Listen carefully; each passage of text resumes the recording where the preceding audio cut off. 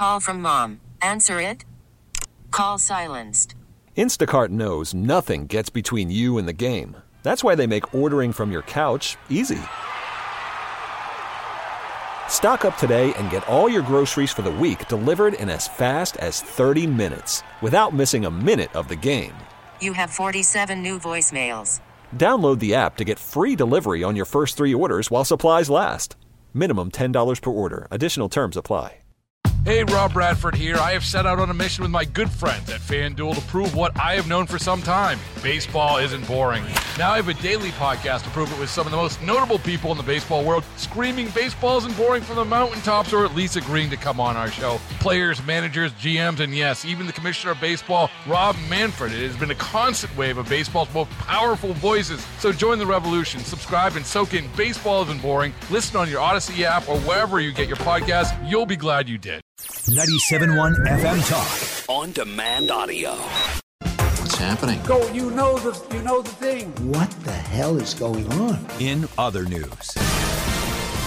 Legendary rock star Rod Stewart is among the list of people who are selling their back catalogs. He just sold his to Irving Azoff's Iconic Artists for nearly $100 million in a deal that sees interest in his publishing catalog and recorded music, as well as some name and likeness rights. Kim, did you know that song that we were just playing? Something. Isn't that Do You Think I'm No, Sexy? I'm sorry. Don't you think I'm sexy? I had that on a 45 vinyl, 1978. Nice. Respect. Yeah. Ethan said, hey, Carl, I'm going to play Rod Stewart, so play anything except that song. Do You Think I'm Sexy?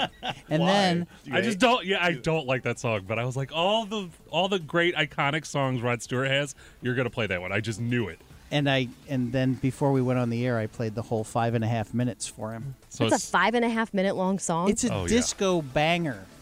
That dude had some moves, Rod Stewart. He was kind of old when I was that young too, and I was always like, "Ew!" It did not do it. That's right. Give me something a little younger. And his wives kept getting younger and younger. And yeah, how many of wives course. has he gone through? At least 3. Yeah. 3 that I could think of. I guess that is Hollywood. He's British. He owns a soccer team. Yeah, he's part of that. And when he would come to St. Louis on concerts, he's famously known for kicking soccer balls into the crowd. And then he hit somebody in the face, and he had to stop doing that. I heard he was a really good soccer player. Yeah. Yeah. His deal with Iconic follows the company's acquisitions of catalogs of the Beach Boys, Cher, Dean Martin, David Crosby, Stephen Stills, Nat King Cole, Linda Ronstadt, and Joe Cocker. So apparently Iconic artists are just loading up on all these people's back catalogs so they can sell them and get all the music rights. Hear them in commercials. Yeah. And movies.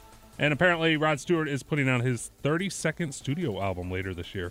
It's a big band salute called Swing Fever. This will be his 4th of these. So Kim, he did a whole series of American songbook albums. Which he was really good at, actually. Mm-hmm. Some of them were really good. I believe last time he was here, he did half American Songbook and then half of his hits.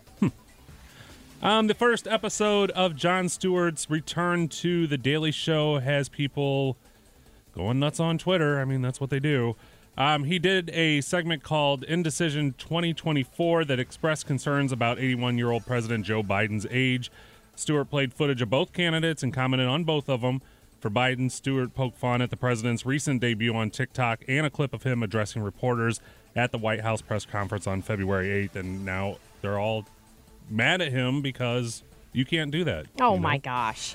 Well, they think he's... Isn't that his job to do that? Exactly he's his job. left-leaning. He is. Well, because, he came to prominence under the Bush years, and Bush was president, so he was making fun of Bush. So they all think that he's But no one can talk about how Biden can't even get a sentence out? But he was doing that, and so the left is mad. Of course they are. Yeah. Cancel him. This story's for you, Kim. A man was sentenced after he tried to smuggle 3 Burmese pythons in his pants while crossing the border. His pants, you Why? His pants. What? Where else are you going to put him? Well, if that snake bites him. Scarf. His name was Calvin Batista. Good idea, Sue. Yeah. Scarf. Uh-huh. He's a 38-year-old man from Richmond Hill, New York. He was sentenced this week to 1 year of probation and a fine of $5,000. Were these like baby Burmese Thank you, But how Scott. big is a baby no python? Those still have to be huge. Yeah, but they can't be full size. Exactly. You can get 3 of them. Thank you. Yes. The joke's running through my head right now. Okay, it says a newly born python is 10 to 17 inches in length. Scarf. So that's like at least 3 feet of snake. Times 3? I'm not going to finish that sentence. This is just off the rails. Moving on. Officials in Central Oregon this week reported a case of the bubonic plague as a resident who likely got the disease from a sick cat. The infected resident and the resident's close contacts have all been provided medication, public health officials say, and people in the community are not believed to be at risk. The cat was also treated but did not survive. And they say the plague isn't common, but it's also not unheard of in the western United States, where a handful of cases occur every year. They always have to come up with something to scare everybody. Yeah. Like, if it's not COVID, it's some other random plague. I know bubonic plague is not random, but it's like they have to, seriously, they always have to have something to scare the crap out of everybody. It's true. It really is. Fencing, a combat sport dating back hundreds of years, is growing in popularity with young people across the country. Coaches point to the mental aspect of the sport as a draw for young people. It looks like it's back. I mean, my kid is 11-year-old, and she's got 3 kids in her class that fence. Really? Yeah. I mean, it's an Olympic sport, so why not? I love fencing. It's awesome, but I've never... You wouldn't think of kids doing it like that. It's actually really good for your cardio. It's hard. Oh, I can see that. Sure. A lot of skill, too. Yeah. So, all right. Thanks, Ethan. Get more at 971talk.com.